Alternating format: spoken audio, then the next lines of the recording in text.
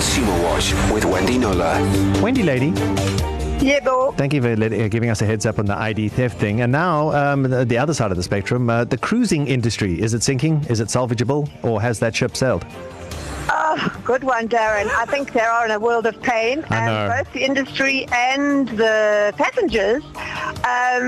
It's unfortunately, cruise ships early on in the COVID story were identified as being, or proved to be a very good super way to get spreaders, yeah. COVID, a super spreader, floating super spreader. So it's not been good for them, but still people, after wave one, people started booking, and the Mediterranean Shipping Company, MSC, announced just a few days ago that they're over it. They're cancelling the 2021 cruise season, so no more cruises. They'll start up again for next summer, which is November this year till April 2022.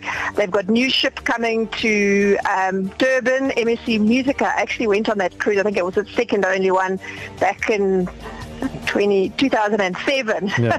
So it's a beautiful 3,000 passenger liner. So that's the good news. They're saying, wow, this is a fantastic ship. They're going to have something like 14 itineraries around Southern Africa. But the big question I always want to know as a consumer journalist is, what about the recourse for all these people who've had their cruises cancelled, right? So legally, as we discussed on the show over the last 11 months, if you don't get what you paid for through no fault of your own, you didn't cancel, they did, you should get a full refund. But all of us in the consumer protection space have been saying, including the Ombudsman, if you can, if it's at all possible, please accept a postponement, a credit voucher or whatever, because otherwise these industries, travel, hospitality, whatever, are not going to be able to survive a post-COVID world, once we have herd immunity and all the rest, and things sort of go back to normal.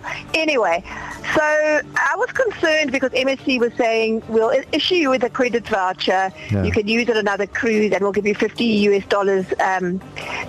to say sorry for the inconvenience, extra top-up money on board. But I was thinking, okay, so is that voucher going to be able to cover another cruise? Because if it isn't, there's a problem. That's not legal once you've accepted the voucher, right? And I was able this week to pin them down and say that they confirmed, obviously if you go on another cruise, that's more days or a different destination at a different time, you would have to pay in. But if you do a like for like, the word in my media response was, guests whose cruises have been cancelled because of COVID-19 regulations will have the option to rebook their cruise on an exact like-for-like basis at no extra cost. So same departure date a year later, same itinerary, same cabin category, etc., which is what they are required to do. So good to know.